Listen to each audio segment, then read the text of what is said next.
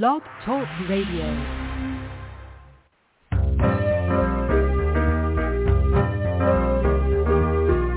You're listening to Starseed Radio Academy, empowering Starseed to better serve the planet.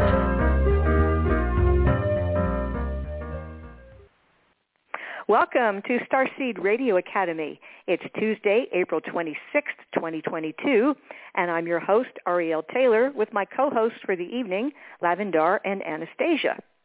We'll be away for the Starseed Quest for the next 2 Tuesdays, so our next show after tonight will be May 17th, which is Pleiadian lineup. And after our May Quest, the next Starseed Quest will be August 12th through the 15th. Our special guest this evening is Dr. Joanna Kuyava, who is the author of The Other Goddess, Mary Magdalene and the Goddesses of Eros and Secret Knowledge. She is a scholar and spiritual detective. She received her BA and MA from the Pontifical Institute for Medieval Studies at the University of Toronto, Canada, and her PhD from Monash University in Melbourne, Australia. As an active academic for over 20 years, she uses her scholarly training to investigate topics other academics often pass over, such as, can spirituality and sexuality be experienced as one? Who was the real Mary Magdalene? Is there a lineage of goddesses now resurfacing in our collective experience of spirituality? Apart from her writings for academic publications on spiritual travel, Joanna has also had her short stories and essays published through various media and in many prestigious anthologies, including Best Australian Stories, the Australian Broadcasting Corporation, and She Rises. She is on the editorial board of the International Journal of Goddess Studies. And you can find her new book, The Other Goddess, on Amazon, or you can visit her website, which is www.joanna, Joanna, Kuyava, Kujawa.com. At the top of the show, it's Anastasia's Starseed News, bringing topics of interest to Starseeds not heard in the mainstream. And we'd like to thank Kathy for hosting the switchboard tonight for those who may have a question or comment for our guest. Our main website is starseedhotline.com. The Stage 1 Starseed confirmations are based on Lavendar's discovery of star markings and your natal astrological chart, and the Stage 2 session is a one-on-one Zoom session available with Anastasia, Emerald, Miara, Riley, or myself. Lavendar has now retired from doing sessions so she can finish her book and continue writing for Starseeds. And remember, if you have a birthday coming up, you're going to get a window of 10 hours of power. You can find out exactly when that happens by requesting your solar return timing. And that usually takes less than a week to deliver. So first up, I would like to introduce Anastasia with her fascinating Starseed News. Let me get your mic open, baby. Okay.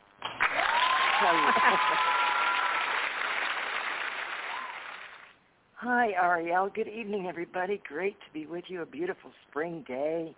The flowers are starting to bloom. It's lovely. Well, I want to share a story with you tonight about a young person. This is a 13-year-old boy in Minneapolis that is preparing to graduate from the University of Minnesota. This boy, whose name is Elliot, is a fourth-year physics major, 13 years old. He has a math minor at the University of Minnesota's College of Science and Engineering, 13 years old. His mother said he started reading and doing math by the time he was 3 years old. Following a few years of homeschooling and a high school curriculum that took him only 2 years to finish, he began taking college classes when he was 9 years old. Holy. His mother says people who hear his story say he doesn't get to be a kid or that he grew up too fast. Well, let me tell you, he's still very much a kid. And the only difference is that he goes to school in a different building. Well, this boy has already been accepted into the University of Minnesota's physics PhD program. He's going for a PhD in physics. He's 13 years old. When he completes the program, which takes about 5 to 6 years for most people, who knows how long it's going to take this boy, he hopes to someday return and become a professor so he can share his passion with others. He said, I have an incredible passion for physics. I feel like I would love to be able to spread some of this joy for physics and enthusiasm for it around to as many people as I can. Wow. This boy was interviewed on a video, along with his mathematic calculations, his little formulas.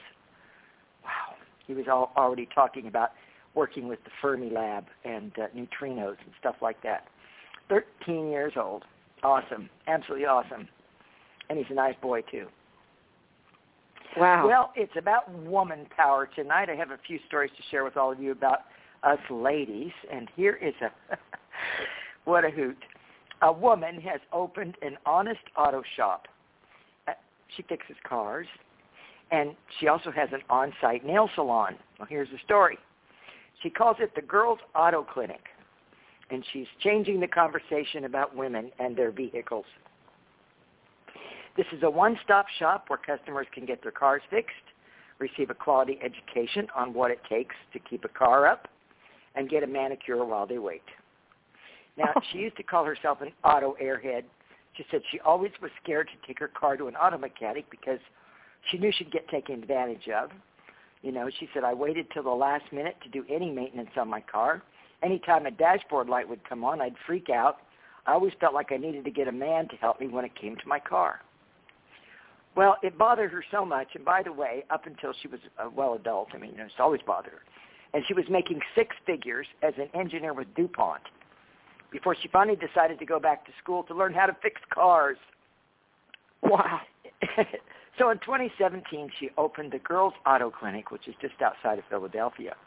It's a mostly female-run auto shop. That says mostly female, not all female.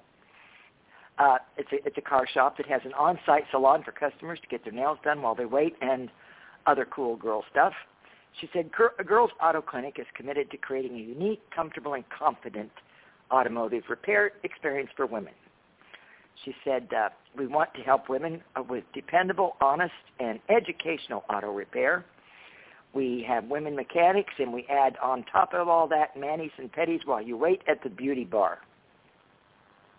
She said she got her idea for a nail salon in her business by remembering that when she used to get her oil changes, when she took her lunch breaks, when she worked as an engineer, she and her girlfriends would go out for lunch. She said they'd go to a specific Jiffy Lube because it had a nail salon next to it. And she said we'd get our nails done and our oil changed, right? So we loved it. And I thought, this would be great in my business. And women go out of their way to get their nails done. They won't go out of their way to get their oil changed, so I thought this is great. So she put a nail salon in her car clinic. Now, they have classes every month to teach women how to check and maintain their vehicles from oil to brakes and tires and all that other stuff. She said the shop has been very successful. She wants to expand her business and start franchising so she can reach out and get more women. She said it's just a matter of time. My goal, my intention is to reach every single woman driver.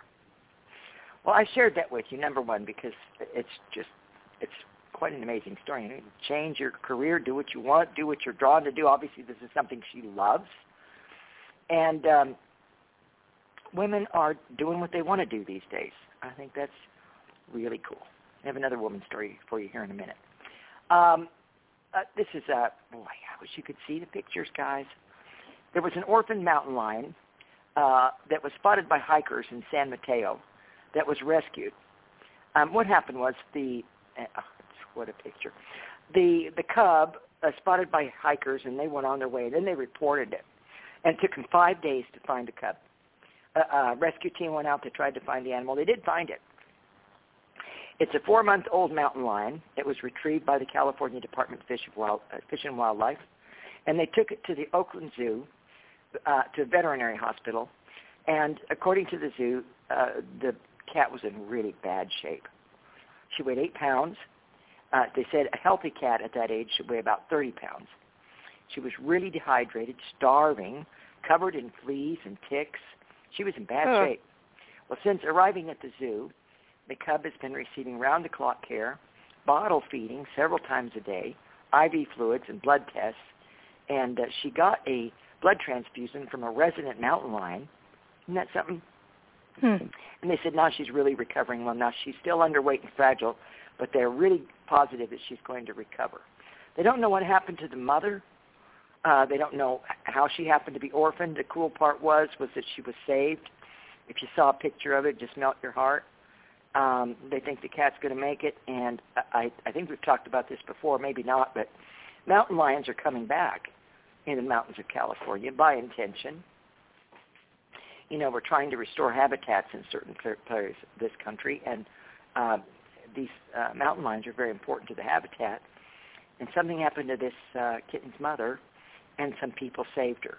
And I think that's a beautiful story. If you get a chance to look up the picture of the cub, you might want to do it. It's a beautiful cat. Well, boy, this sounds cool. I know a lot of starseeds are creative, artistic. I've talked to a number of you that have wonderful gifts in this area. Some of you are just wonderful artists. And it's hard to make, in the United States, a living being creative or artistic. We all know that. We talk about that. We're all searching to fulfill our heart's desire and do our work. Well, the Irish have come up with a solution, or at least a wonderful help. Artists in Ireland are being invited to apply for a $300 a week income, just given to them.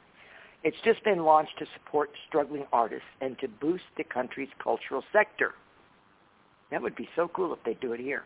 The income is going to be available for up to 2,000 artists and last 3 years.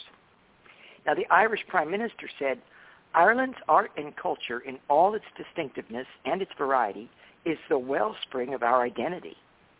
The basic income for the arts program is a unique opportunity to support all of the artists and creatives and ensure that the arts thrive well into the future.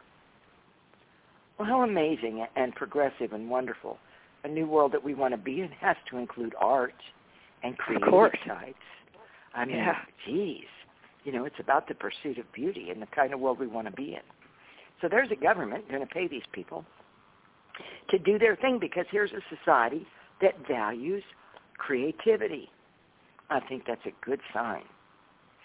Well, David Attenborough, I don't know if some of you might be familiar with him. He's famous for all of his BBC programs that he's narrated. They tell us he's brought the natural world into millions of houses, lots and lots of television programs. He's grown to be one of the most influential champions of nature on the planet. Well, this week, Sir David Attenborough has been recognized by the United Nations, and they awarded him the title Champion of the Earth. That's quite a title, Champion of the Earth. Accepting the award, Sir David said that conservation success stories should give all of us hope that change is possible. He said, 50 years ago, whales were on the very edge of extinction worldwide. Then people got together, and now there are more whales in the sea than any living human being has ever seen. We know what the problems are, and we know how to solve them. All we have lacked thus far is unified action. Wow. I mean, really, as I study the news for tonight's program, I am finding all kinds of wonderful news pieces about the advancements in environment and in science, in environmentally friendly science. I mean, we really are making progress in big ways behind the scenes. And I'm glad that this one man got this award. I mean, I was just talking with somebody about him the other day who was watching a program on whales, actually. And his wonderful voice, it's just been, around forever. He's quite elderly now, but anyway, I thought that was nice that he got recognized. And he really has done a lot at bringing wildlife awareness to people on the planet. Well, in Quebec, the Canadian province of Quebec has become the first jurisdiction in the world to ban the exploration and production of oil and gas. Think about that. Public financing for fossil fuel projects has also been outlawed as part of a bill that was passed just today. This follows decades of campaigning by environmental groups.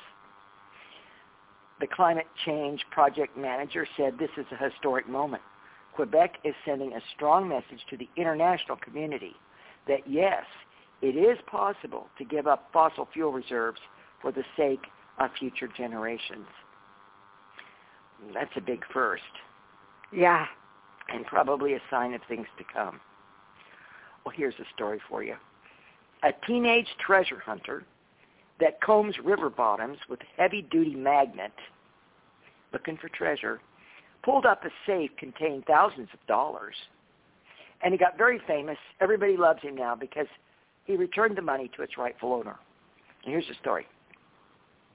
The young guy was scouring the river with his dad when he made this incredible discovery just a couple weeks ago.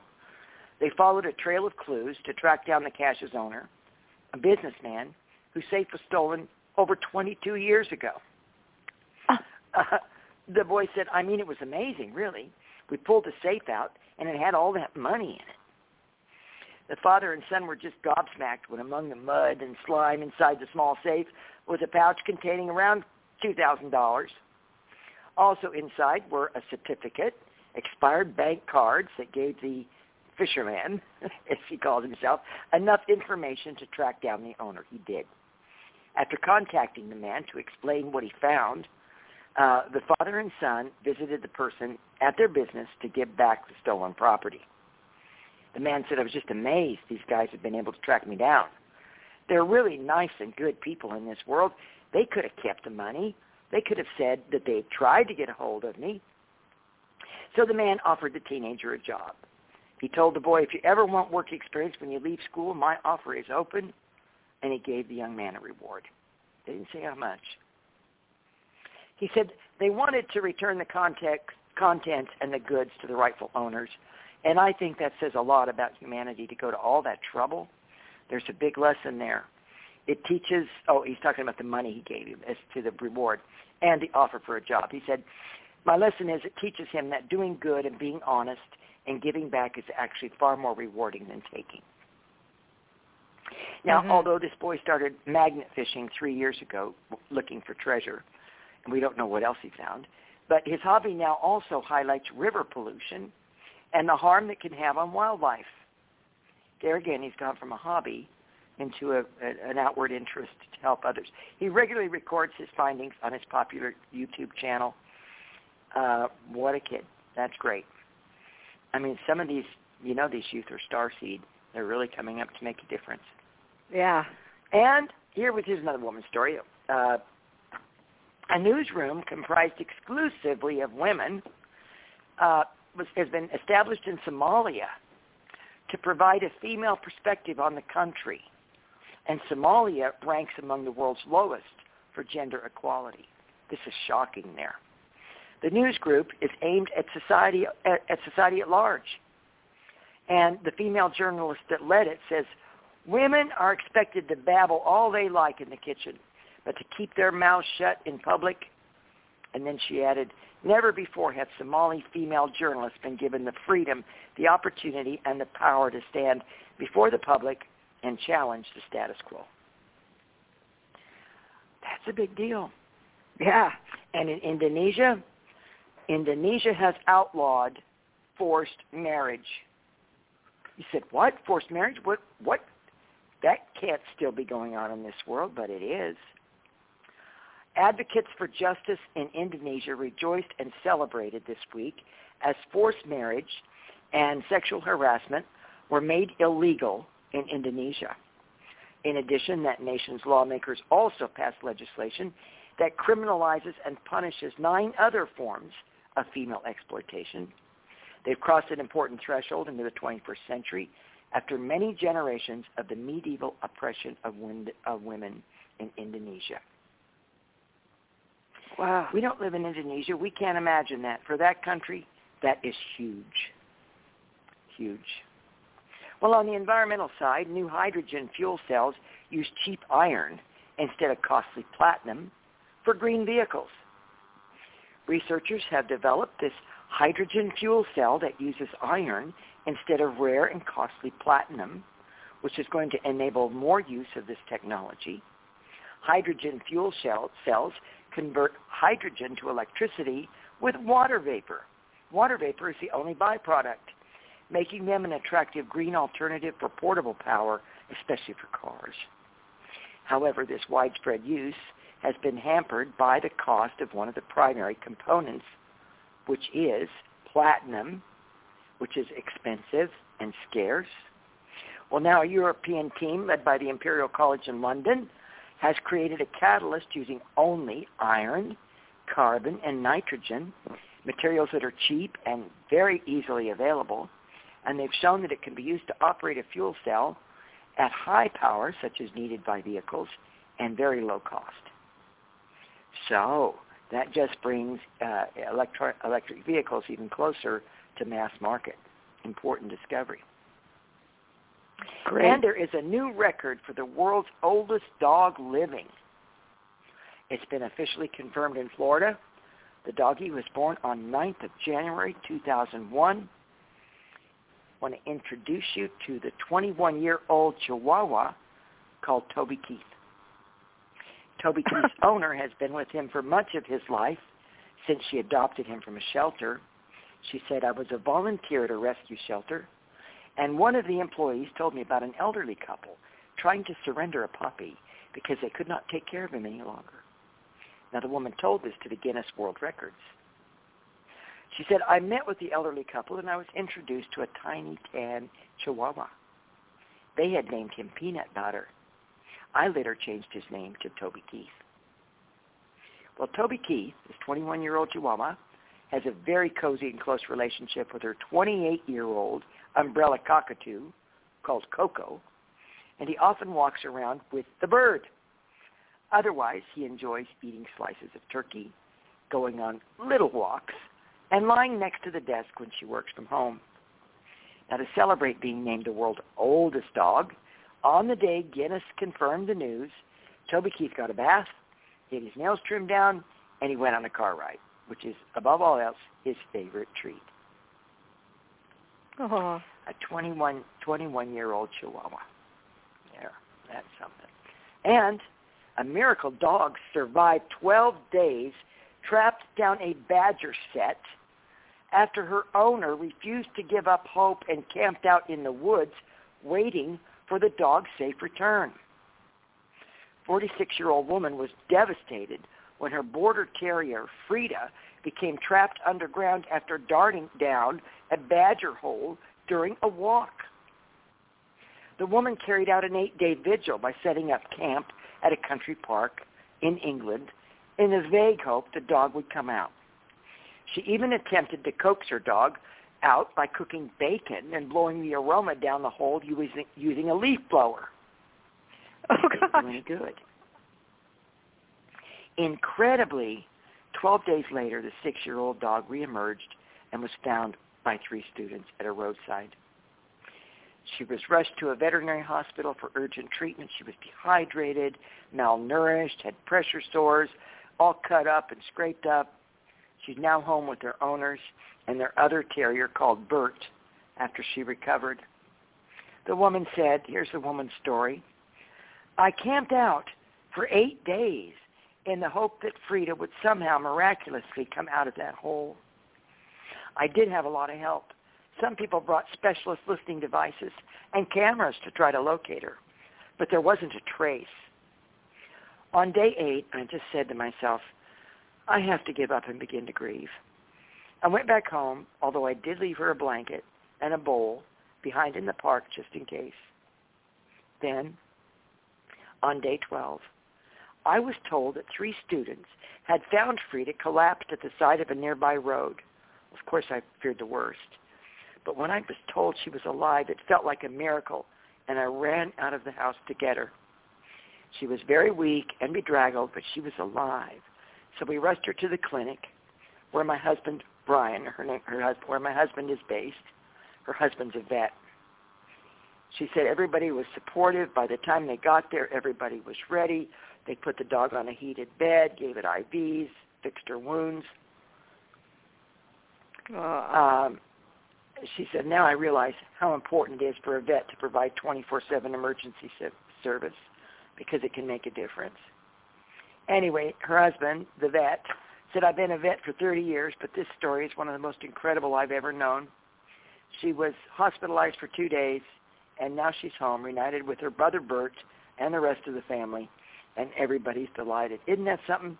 I love down it. in that badger hole, but I mean, the woman stayed camped out for 8 days. That's love. It is. And in India, a brave woman may have saved hundreds of lives. How did she do it?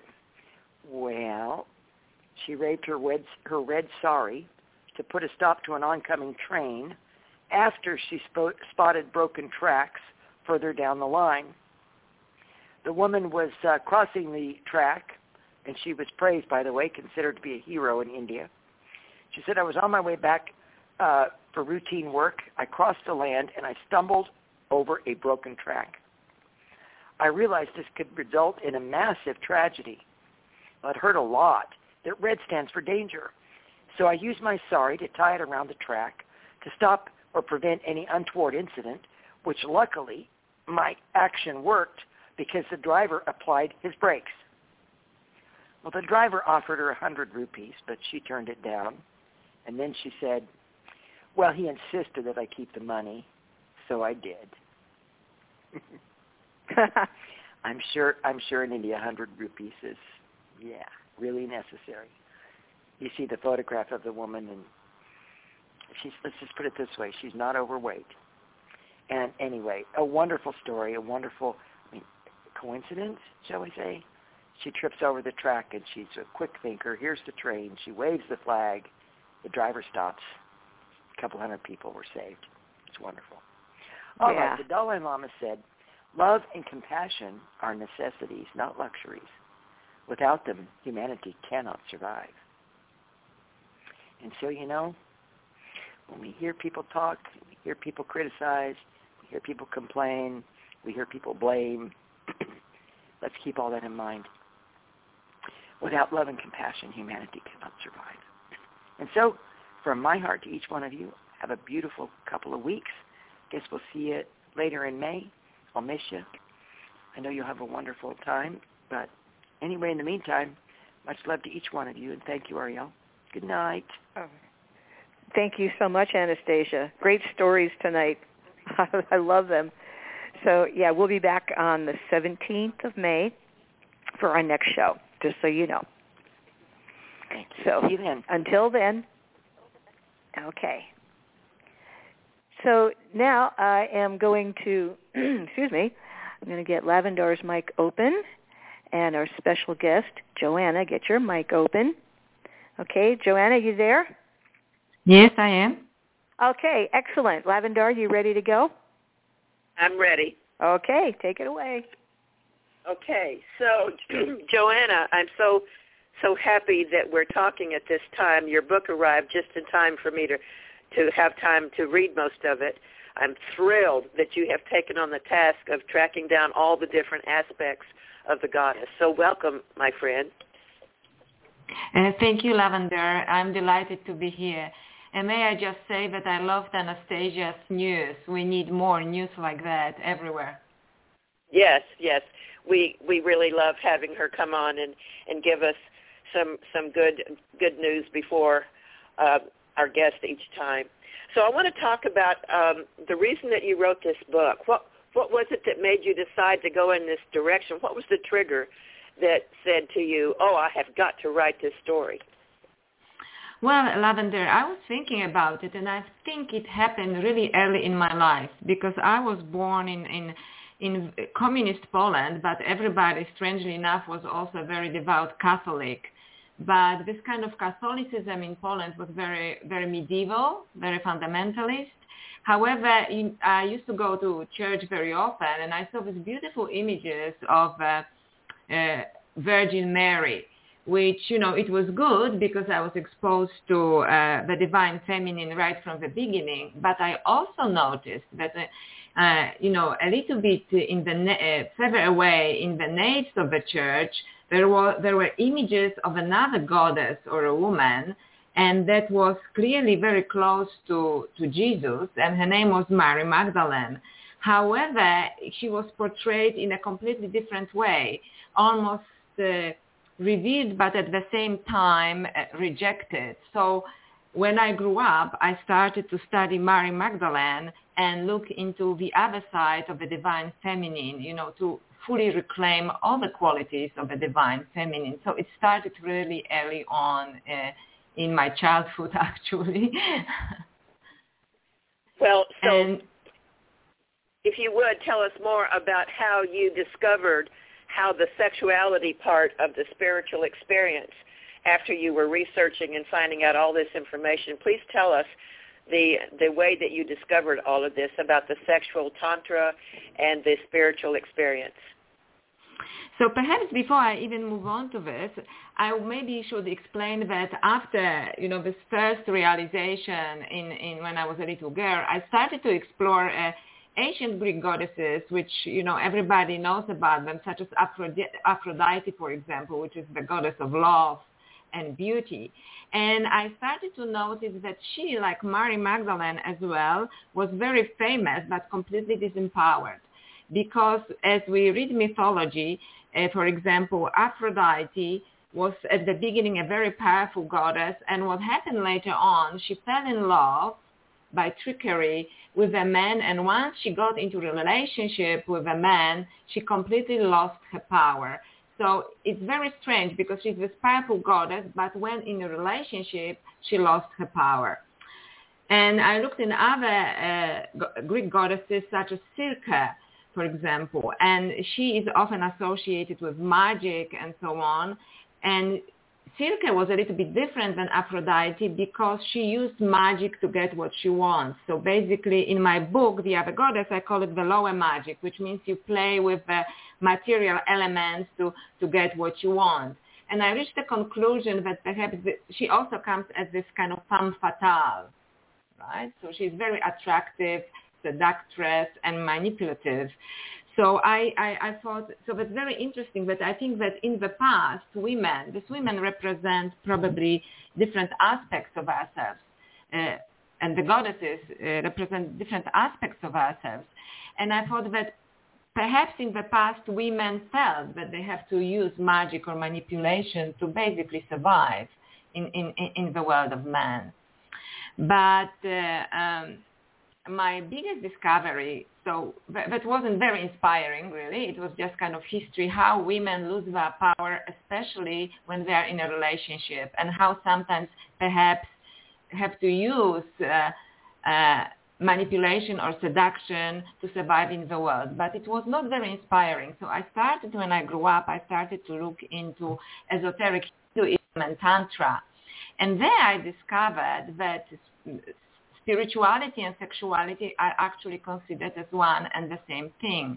So I started to look into the sources of Tantra, because very often in modern times, there are so many tantric teachers, and especially in the West, we are most accustomed to the Neo-Tantra, which is actually quite new take on Tantra.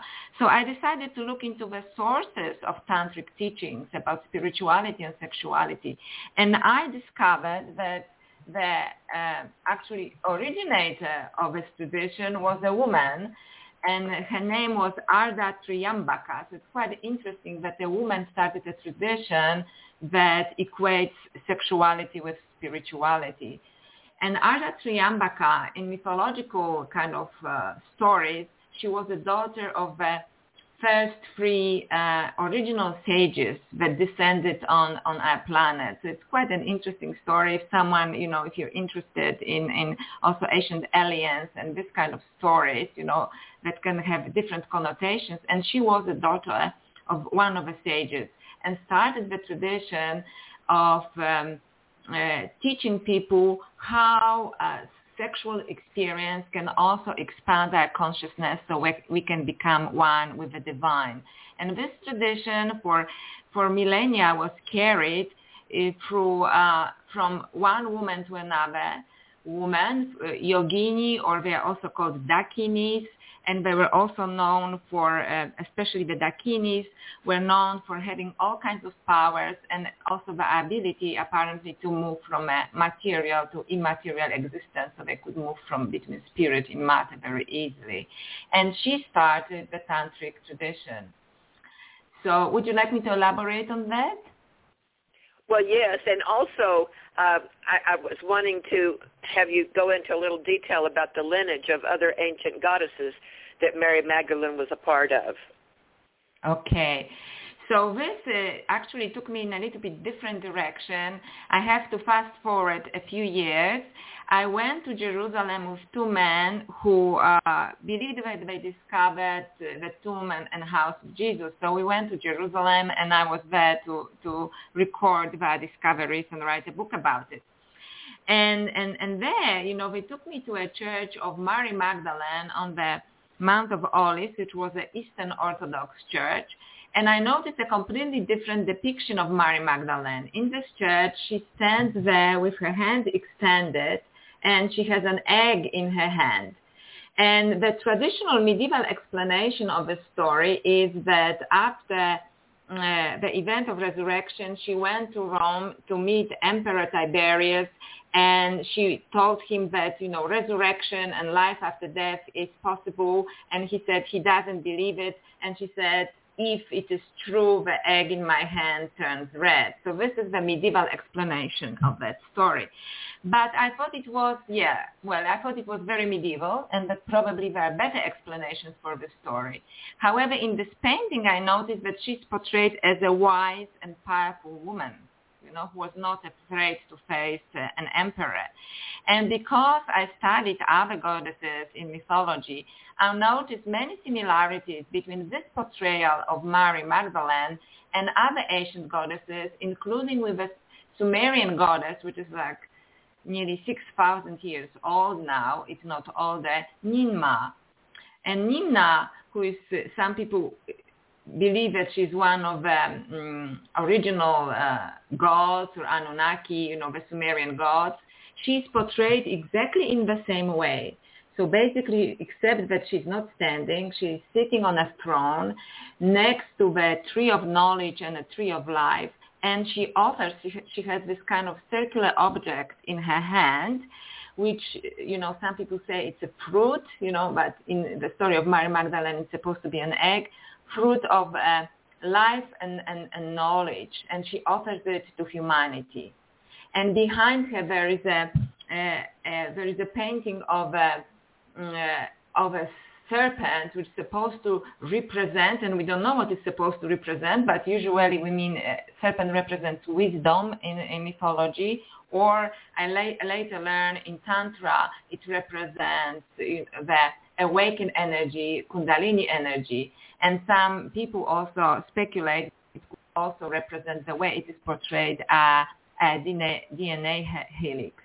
So I thought this is quite interesting that this benevolent goddess creatrix from 6,000 years ago, she is portrayed in a similar way as Mary Magdalene, as the giver of knowledge. So I looked into other goddesses, and I found that, about 1,000 years later, there was another goddess in the same area of Sumer and Assyria, which is present day Iran and Iraq, goddess Inanna. And she also is represented in a very similar way, the way that Mary Magdalene is represented. Very often also with a reed in her hand, which suggests, it's very interesting, I think, that she is in control of a portal between death and life and between different dimensions. And we have to remember that Mary Magdalene was the first, even in the canonical Gospels, in the Bible, she's portrayed as the first person who saw the resurrected Jesus. So she is somehow, even in the Bible, portrayed as somehow connected to this event between life and death and between different dimensions. And if I can elaborate a little bit more on this, if you read this fragment about Mary Magdalene in the original Bible, which was written in Greek, it is translated when she sees the teacher or Jesus after resurrection, and she comes up to him and she says, Rabbini, which means my beloved teacher. He says, Memu aptu in Greek, which means do not hold on to me because I haven't ascended yet. Isn't that interesting? Yes. That I haven't ascended. Yeah, I also think that Mary Magdalene had alchemy running through her soul. after I read a chapter in your book, especially about her ties to Alexandria and Egypt, I realized that she had been trained, and her bloodline had been trained in order to be Jesus' partner. Yes, absolutely. And there are many stories, in mythology and also, in oral traditions and in different visions. So, for example, if I can say that lots of, there are many sources that mention that Mary Magdalene was of mixed lineage. So it means that her mother was Jewish, but her father was Egyptian, and actually he belonged to some esoteric tradition in Egypt connected to the mysteries of alchemy. And that's why, in some ways, she could have been considered by traditional members of society as a sinner, if you know what I mean, because she was not of pure lineage, according to this tradition. So according to this tradition, she was sent to Egypt, and she had a training in the temple, in training in the alchemy. But for me, the most important part actually comes after the resurrection, because we know that all the disciples were persecuted after the resurrection. And I have a theory based on my research that after this event, she went to Egypt, to Alexandria. An ancient city of Alexandria was the center of all culture. This is like New York, Paris, London, and Tokyo all together. And there was there also the famous Library of Alexandria, which was basically a depository of all knowledge in the world at that time. So according to my research, there was a group of philosophers called Therapete who lived in Alexandria at that time, who had contacts with the esoteric groups in the Holy Land that admitted women to their circle, which is very unusual in those times, right? Because women were not allowed to do anything pretty much, right? So, but they allowed women to their circles and women philosophers, and that they had strong connections with one particular group called the Essenes, to which apparently Jesus and Mary Magdalene were connected as well. So I looked deeper into this, and I decided to ask a question, okay, if let's say this is a possibility that she went to Alexandria because she had to go somewhere just to be safe. So was there a woman in the first century Alexandria that fits in the description of Mary Magdalene? And after long research, I found this woman who was called either Mary the Jewess or Mary the Prophetess or Mary the Alchemist. It's one and the same woman. She lived in the first century Alexandria. And we know about her because a famous alchemist from the 3rd century, 200 years later, called Zosimus, and we have many good sources about him, who originally came from Akhmin, which is a city in Egypt, and it's significant. I'll mention it for a reason. He says that one of the most famous spiritual alchemists that we know of was this woman from originally from the Holy Land, Mary the Alchemist or Mary the Prophetess. And she also had her own school apparently in Alexandria, and she could teach the spiritual alchemy when other people, the regular Egyptians, could not do this because they were forbidden to do this by their own priests. And if you don't mind, I'll just very brief. Oh, and I mentioned Akhmin. Why Akhmin? And what is interesting about the fact that this alchemist, Zosimus, was from Akhmin, was that the Gospel of Mary Magdalene, which was discovered in the 19th century, was discovered in Akhmin as well, where this alchemist lived. So I think there's a nice connection there. So just to make a short description between what is an alchemy and spiritual alchemy. So the physical alchemy is basically about converting base metals into gold. But Mary the Prophetess was not interested in it. She was interested in some form of alchemy that helped us to evolve spiritually in a spiritual alchemy. So that's my theory about Mary Magdalene. Okay. You know, we our group took a trip to France in 2012, and we had many experiences over there, and one of the things that came to us was that Mary Magdalene had been to France, and that she had been to a grotto. So when I read in your book about Mary Magdalene being in the grotto at France, I said, oh, goodness, I can't wait to ask you about this.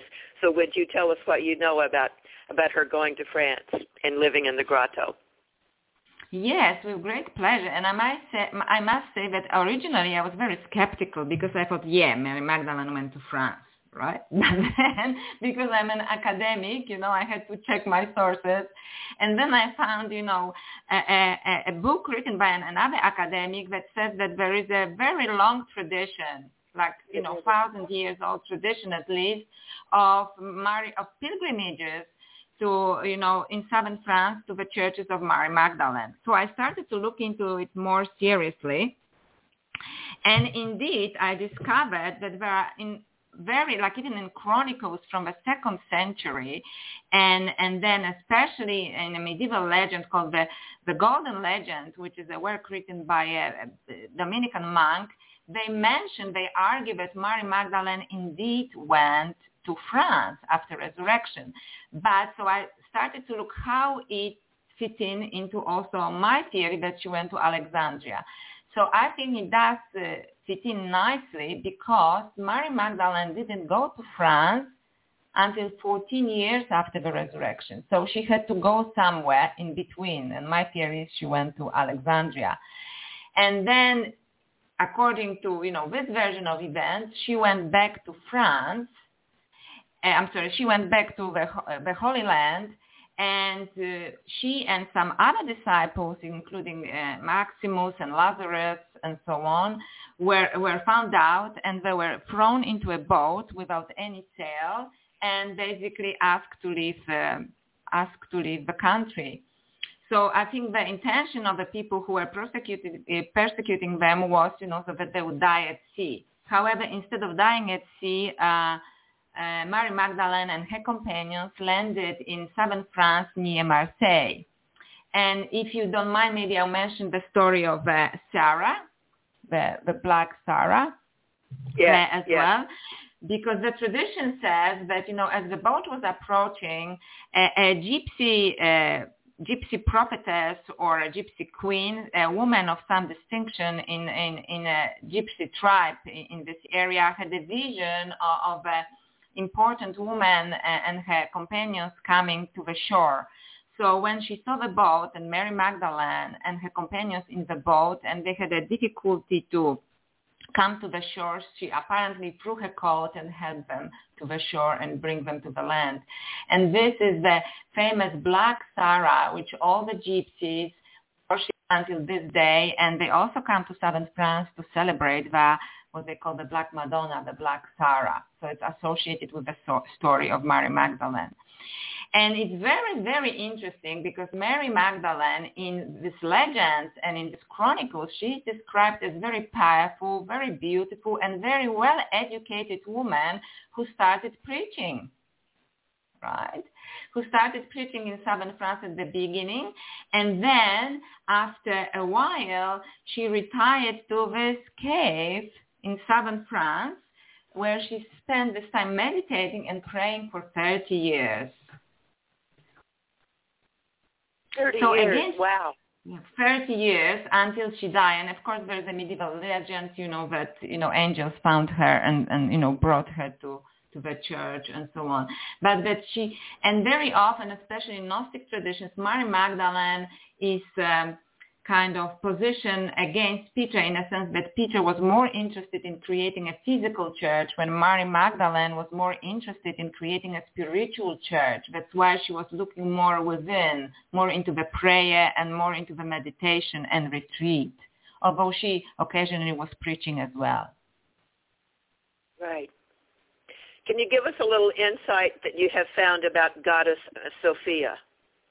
Okay, Goddess Sophia. I love Goddess Sophia. She's one of the Gnostic goddesses. And may I just explain very briefly who were Gnostics, just to make it easier for our listeners? Okay. Yeah. So Gnostics were a group of early Christians who basically had slightly different interpretations of Jesus' teachings that when they are portrayed at the moment in the Bible, because they thought we have to look within more rather than, building physical structures for physical churches. And they have very flamboyant stories about gods and goddesses, and also they are probably, some people say first conspiracy theories, but also first ufologists too, because they definitely believe that there is a connection between, star beings and human beings. So one of the goddesses that they describe is Goddess Sophia. And Goddess Sophia, she has a beautiful story, and some people believe that it's a story actually of a human soul, because Goddess Sophia was, or maybe, some form of a starseed, because Goddess Sophia was high in some dimensions, and then she was, by curiosity and compassion, she was moved to see what is in lower dimensions, in more physical world. And then she just decides to move in, to embody in the physical world. And once she does it, she forgets who she is, because our density is so much, more physical. So she couldn't hold on to her higher consciousness when she was here. And in some stories, it even says that she was so desperate that she became a prostitute and she started to sell her body. But I think it's just a metaphor to survive. But I think that's a metaphor for us that, we are selling ourselves out because we forget our divinity. And in this story also, Christ consciousness notices from higher dimensions that Goddess Sophia is lost at the moment because she forgot her full divinity. And he comes down and takes her back to the higher dimension, so to speak. But once she recognizes how beautiful and painful at the same time it is to be a human being, part of her is in high dimensions and a part of her stays with us to help us with our spiritual evolution and to realize our full divinity as humans. Wow. So tell us a little bit about what you wrote about the 12 disciples and how they treated Mary Magdalene and how they were actually jealous of her. Yes, that's a very interesting story. I was very surprised when I discovered Gnostic Gospels. And just to say that, for example, the current Bible was created in around 325 AD, out of 4 Gospels. But originally there were many Gospels written by many followers of Jesus. And only 4 of them at the Council of Nicaea were chosen for the current Bible. So it means there are other Gospels. However, once it was decided, that only these 4 Gospels go to the Bible, the rest was forbidden and rejected. And only in 1945, and even early in the 19th century, Gospel of Mary Magdalene, but the majority of other Gnostic Gospels were discovered in 1945 in Egypt, in the deserts of Egypt. So that's why we actually know of them. And it took many years, for the scholars to transcribe them because they were in a bad state, right? They were underground, for centuries, right? For nearly 2,000 years. And it's quite interesting because in some of these Gospels, like the Gospel of Mary Magdalene and the Gospel of Philip, or another Gnostic document, for example, Pistis Sophia, Mary Magdalene is always portrayed as the favorite and favored disciple of Jesus. For example, in Pistis Sophia, it's basically a combination of question and answers with Jesus, you could say, right? They call them the teacher. There are 42 questions, and Mary Magdalene asks 39 out of 42 questions about spirituality.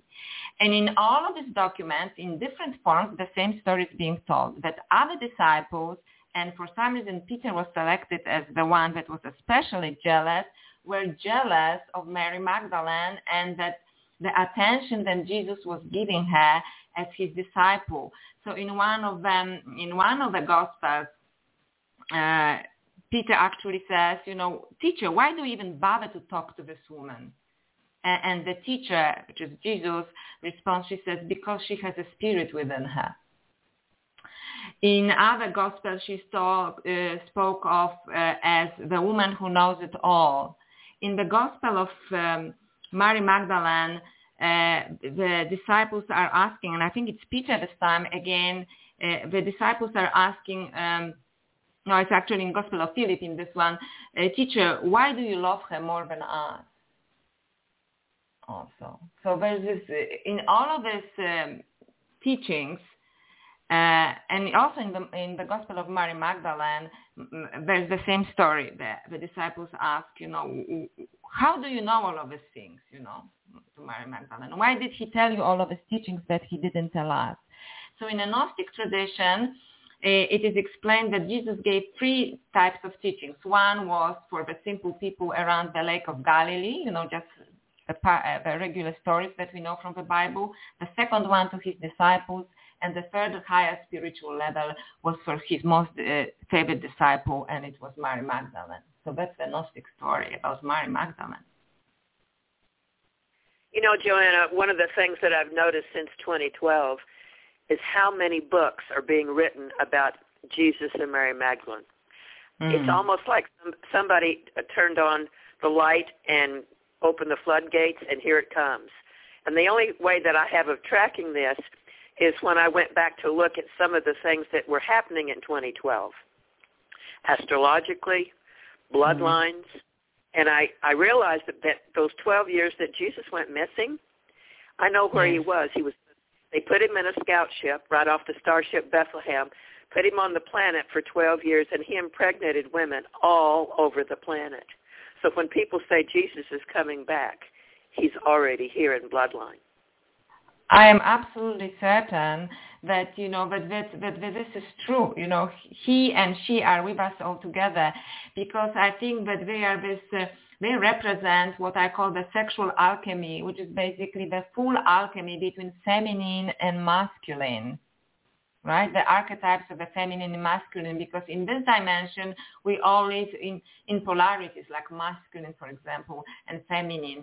And they represent how these polarities can come to oneness for our spiritual evolution. And I think because of what happened in 2012, that the goddess is rising now all over the planet. Don't you feel that more women and more goddess frequency and divine feminine is showing themselves more now than ever before?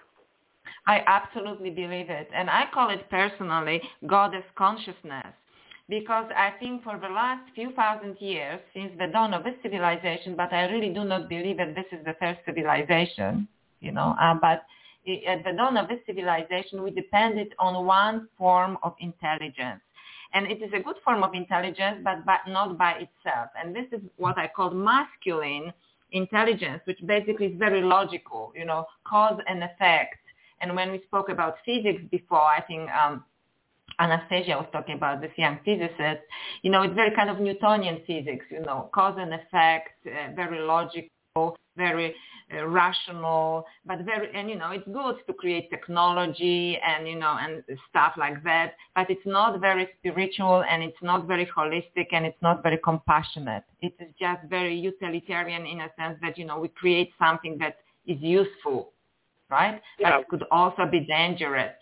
So it's not necessary. So I call it masculine form of intelligence, and we all have it, right? We all have it. It's not about men and women. We all have it. Both women and men have it. But somewhere on the way, someone, and I have actually like a almost conspiratorial theory, didn't want us to fully explore this goddess consciousness, which is very holistic, which is very much like quantum physics, which sees connection between different things, which is very intuitive. And even in different philosophies, they are mentioned as, for example, in Hinduism as buddhi, which it means immediate knowing, not by rationalizing, but you just know. Or even in Christianity, it's called intellection, right? Like a sudden enlightenment, like you just know. And I call it goddess consciousness, and we desperately need it. And I think this goddess consciousness is waking up because our civilization is going in the wrong direction of, 100% of technology, artificial intelligence, and so on. And I think it is here actually to save us, and we really have to make a great effort to explore it within ourselves. Right. I noticed that the last chapter of your book is called The Goddess and the Machine. Can you tell us how and what we need to discuss today about the matters, especially of our times.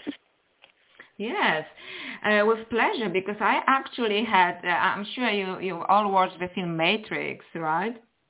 Right. I actually liked only the first part, the first part of Matrix, but I had a kind of Matrix-like experience. I was on a tram in Melbourne, Australia, where I used to live until 3 years ago.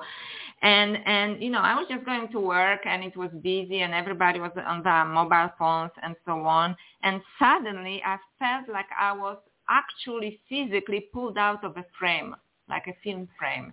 And I saw myself going, and everybody else was this kind of mechanical programs, like we are all programmed, lives. And I saw that we really have to, get out of this programming. And I get this line in my mind that I repeat in the last lines of my book, and take a different turn. That we really have to move toward different form of consciousness that is embracing of everything, including sexuality. We didn't have much time to talk about it.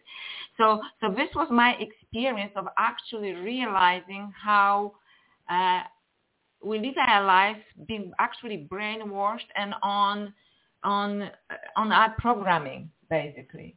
So that's why I say make a turn, make a different turn. We desperately need it individually and collectively nowadays. So you're saying that the technology that's come to the planet is really testing our discernment on how to use it properly. Is that what you're saying? I would say so, and I don't want to say that technology is bad, because look, we can have this conversation because of technology. I'm very appreciative of this, right? But what I'm saying is that we cannot develop this kind of technology without developing what I call goddess consciousness, this more intuitive, caring, and deeper and holistic form of intelligence, because we are going to take it to the wrong end. Right. Okay. Yeah. Well, I love this book so much, and I hope that our audience buys it, because it's really an in-depth book about Mary Magdalene and your insight to all of this, which I think is very incredible. At this time, I would like to pass you over to my co-host, Ariel. She has the switchboard, and I thank you so much for writing this book. Anytime you want to come on our show and announce something, even if for 5 or 10 minutes, you're always welcome to do that, Joanna, okay? Thank you so much. Thank you so much.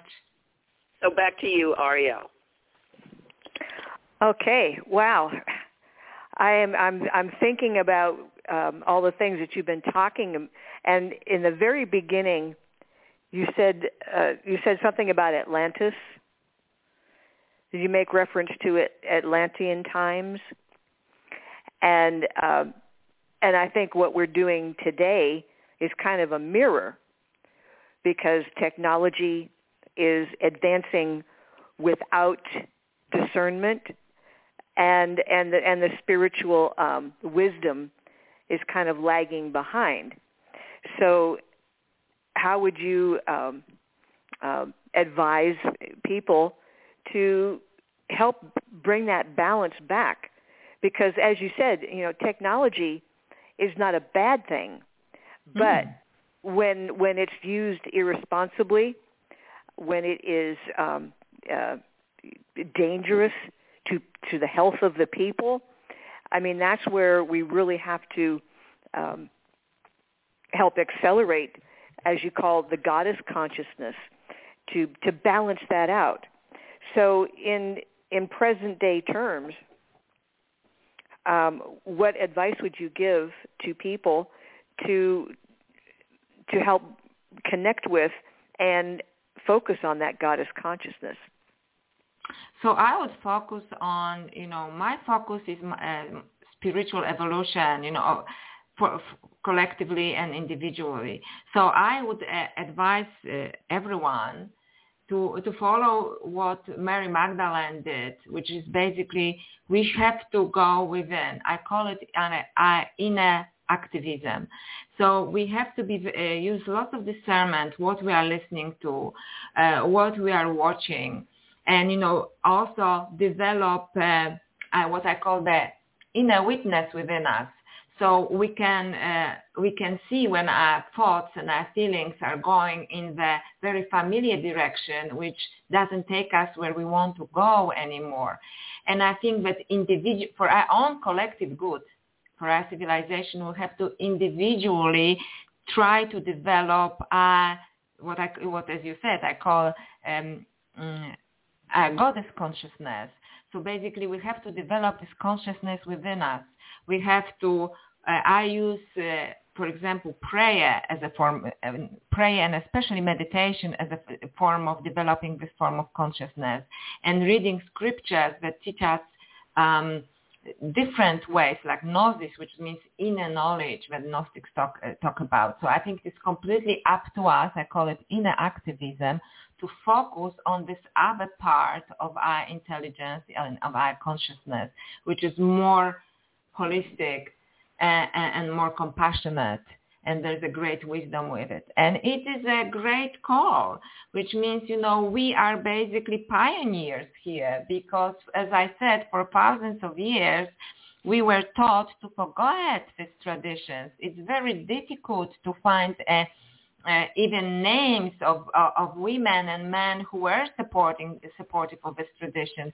And many scholars and mainstream media as well, want to disown them completely, so they either rejected or hijacked or completely covered up. So in many ways, we have to use our own inner discernment and find the pathways to this different form of consciousness, which is more holistic.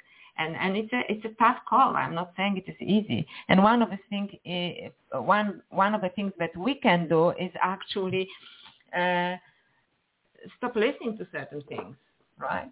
And instead of perhaps watching Netflix or anything else, go for a walk in nature, start some meditative practice, watch for your insights, do journaling. Journaling is a fantastic thing to get in touch with yourself, but do journaling without any censorship. Don't worry how you spell or whether it is, and don't show it to anyone.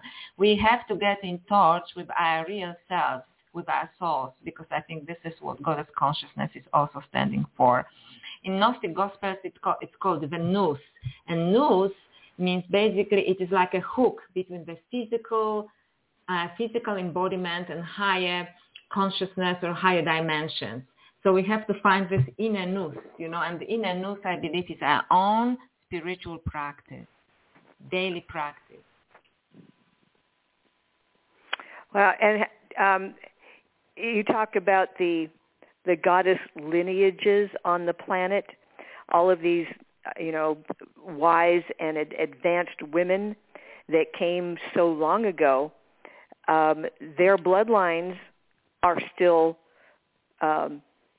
proliferating, and do you feel that that there is kind of an awakening of those bloodlines on the planet, as like when you listen to Anastasia's news, in Indonesia and Somalia, where women have like the least equality of anywhere in the world, even there. It's like the first emergence of a flower in spring. You just see the little green tip coming up above the earth. That there's been, a lot of alchemy, transmutation that's happening under the ground, and now we're starting to see the above ground results of that. So do you feel like this, all of these goddesses that you've written about left their bloodlines on the planet to continue that frequency? Absolutely. So this is really well put, because I also believe that they are resurfacing. So basically they are coming out, not only resurfacing collectively in a sense that, yes, women are starting to awake, wake up, right, to their own power, and also for both women and men to this feminine principle, because we both have the feminine and masculine in ourselves, but especially resurfacing in our own consciousness. So So that's why I say we have to, the first rule of spiritual practice for me is take responsibility. So basically what is within you that is goddess consciousness, and it requires lots of self-reflection and introversion also, right? So bring up this goddess consciousness within you, and then more and more women and God, who carry this lineage, and I think there is more than we know of goddess lineage and goddess consciousness lineage within them, will wake up and make change in the world. And do you think that so if the theory here, if this goddess lineage, that the DNA, the physical DNA from ancient times is still circulating and replicating on the planet, each individual person, depending on which line they are coming from, can they then reach out to the original goddess? There are a lot of women that are of the Jesus and Mary Magdalene bloodline, and there are women that are of other goddess bloodlines. Do you think because of that, you can reach out to it's like calling your grandmother to help? Absolutely. I love it. I love it. It's like calling your grandmother, help me, and it doesn't have to be even gentle. You can say, help me. Once, I was many years ago, and hopefully it's, long time ago, and it's all gone. I was in a very bad relationship, and I was praying, to kind of gentle energies and, meditating on them. And then I decided, no, I need like a kick-ass energy here. I really have to protect myself, if you don't mind me saying this. So I started to appeal, for example, to Goddess Kali, which is it's a Hindu goddess, but or called Goddess Durga, who are the fully empowered goddesses. So, for example, Goddess Durga is a little bit of a warrior goddess, and she's portrayed usually riding a lion or a tiger, and that it means that she's in full control of all of her inner demons and of her life circumstances. And just meditating upon this image, I just immediately draw strength from this. Like I felt empowered. I could end a very abusive relationship, and just meditating on this. You can ask for help. You can even demand help. Help me. I need your strength now. So can I just mention a little bit more something about Goddess Kali here, since we are talking about that? So Goddess Kali is a little bit controversial because she's both a tantric goddess, which talks about, sexual awakening also, and as a spiritual awakening at the same time. And she's portrayed, in very scary way, the skulls around her. And quite interestingly, Mary Magdalene is also portrayed with the skull, because the skull represents, again, the passage between death and life and between different dimensions. Right? So I think it's quite interesting. So Goddess Kali also is so she's supposed to be this really serious goddess, but on a psychological level, on a consciousness level, she's the goddess of sudden transformation. So if you want your life to have a radical change and you are ready for this radical change, she basically represents this energy of radical change, of radical transformation. But you have to be ready for this before you call upon this energy, because the change will happen and it will be rapid change and there will be consequences, right? Like you have to change your life around very quickly. So be careful what you ask for.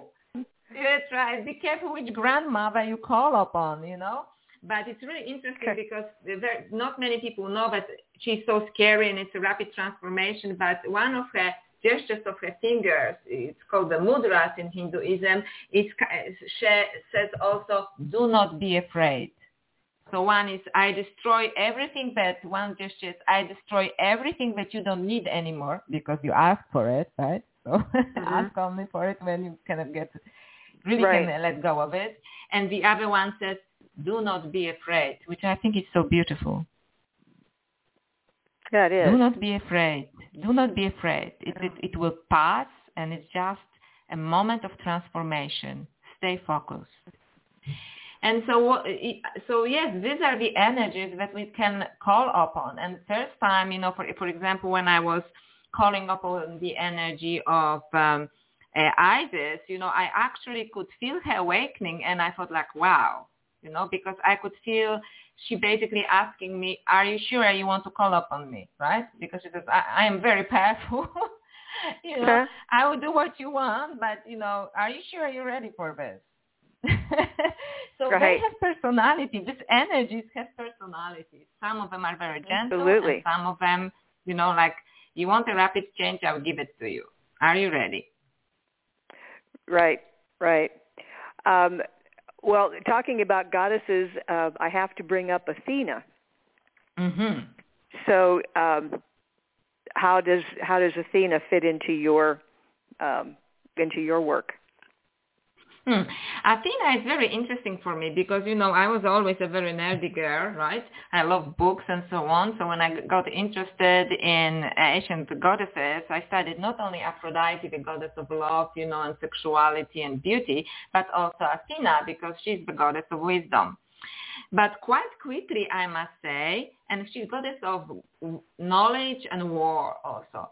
But quite quickly, I kind of get over her simply because, it's good because she's the intellectual and she's very powerful. Because in my analysis of Athena, I noticed that she completely lost her feminine side. So although she is a goddess Athena, woman in gender, she actually is a representation of a masculine form of intelligence, which is very rational, strategic, and technological. So that's my interpretation of Athena. So at the beginning, I was very grateful for her because there was a goddess that was educated and there was wise. But I think at our level of evolution, I think there are other goddesses that represent, wisdom better than Athena. But I mean, it's my opinion, and I'm open to discussion. Another thing I wanted to bring up, when Lavender mentioned about our going to southern France, and we went to sites where Mary Magdalene was, and one of them was a cave. Yes. And I mean, it was a hollow cave, and they had pews and an altar, and they try to make it into like a church, but they said that that's where because they had to hide from the from the people that. Romance. Yeah. So, but yeah, we were actually in that cave, and then the grotto that Lavender mentioned. But one of the things that that was brought up was that the skull represented John the Baptist because she was engaged to Jesus, was forced for a political reason. Her family, her father made her marry John the Baptist because he was, a very powerful person. And then he was beheaded. So they said that skull represents her connection to John the Baptist, as well as distinguishing her in the statues and the sculptures, distinguishing her from the Virgin Mary. And that's where the Black Madonna and the blue cloak, all of that. So I thought that was really interesting. Yes, but can I disagree with you with this theory? Maybe not with you, because that's true. She was portrayed with a skull for different reasons. But the skull traditionally in all mythologies represents the passing between death and life, and also or maybe even different dimensions. And it is not only Christian. So I don't think that personally that it represents John the Baptist at all, because other goddesses in other mythologies, including Goddess Kali, are also portrayed with the skull. Where also portrayed in a red cloak or in a red dress. They have exactly the same symbolism, and it's supposed to represent, alchemy. It's supposed to represent the passing between death and life. So I think that it is not likely that actually represent John the Baptist, but that's my opinion and it's based on my research. Yeah, so well, that's what the people leading the tour were pointing out. Yeah. But it's still amazing, all of the hidden information in plain sight through art. I know, isn't it wonderful? Yeah, exactly, the symbolism. Yeah. Yes, yeah, it's really some of the Renaissance and even earlier works and sculptures. You look at it and you see one thing, but if you know how to see, you see the clues and the answers were hidden in art so that people could unravel the mystery at some point, which I think that you're really doing and pursuing and doing a great job of it. So I do hope that I encourage people to take a look on Amazon for your book, The Other Goddess, Mary Magdalene and the Goddesses of Eros and Secret Knowledge. And also go to your website, Joanna Kujawa. Yay! Stop and think about that. Kujawa, KUJAWA.com. And it has just been a pleasure to have you with us, and I appreciate your calling from Australia. I know it's early in the morning there for you, but thank you so much for joining us tonight. Thank you so much. I was delighted to be here, and I love sharing my research, so I really, really appreciated being on your show, and I'm also delighted to discover your show. From now on, I will definitely, subscribe to it. 6 weeks from now, because unfortunately at this time I conduct lectures normally, but 6 weeks from now I will be a regular listener. Okay.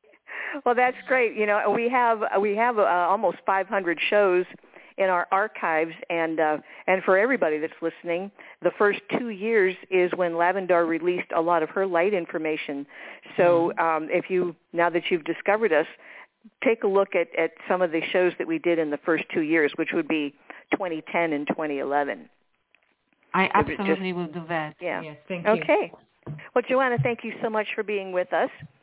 And for our listeners, we'll be back on May 17th after our May Starseed Quest to Arkansas. So once again, thank you, Joanna Kujawa. Thank you. Okay. Kujawa. Got it right. Okay, Kujawa. Okay. Thanks so much, everyone, and good night. Bye-bye. You've been listening to Starseed Radio Academy. Visit our website at www.starseedhotline.com.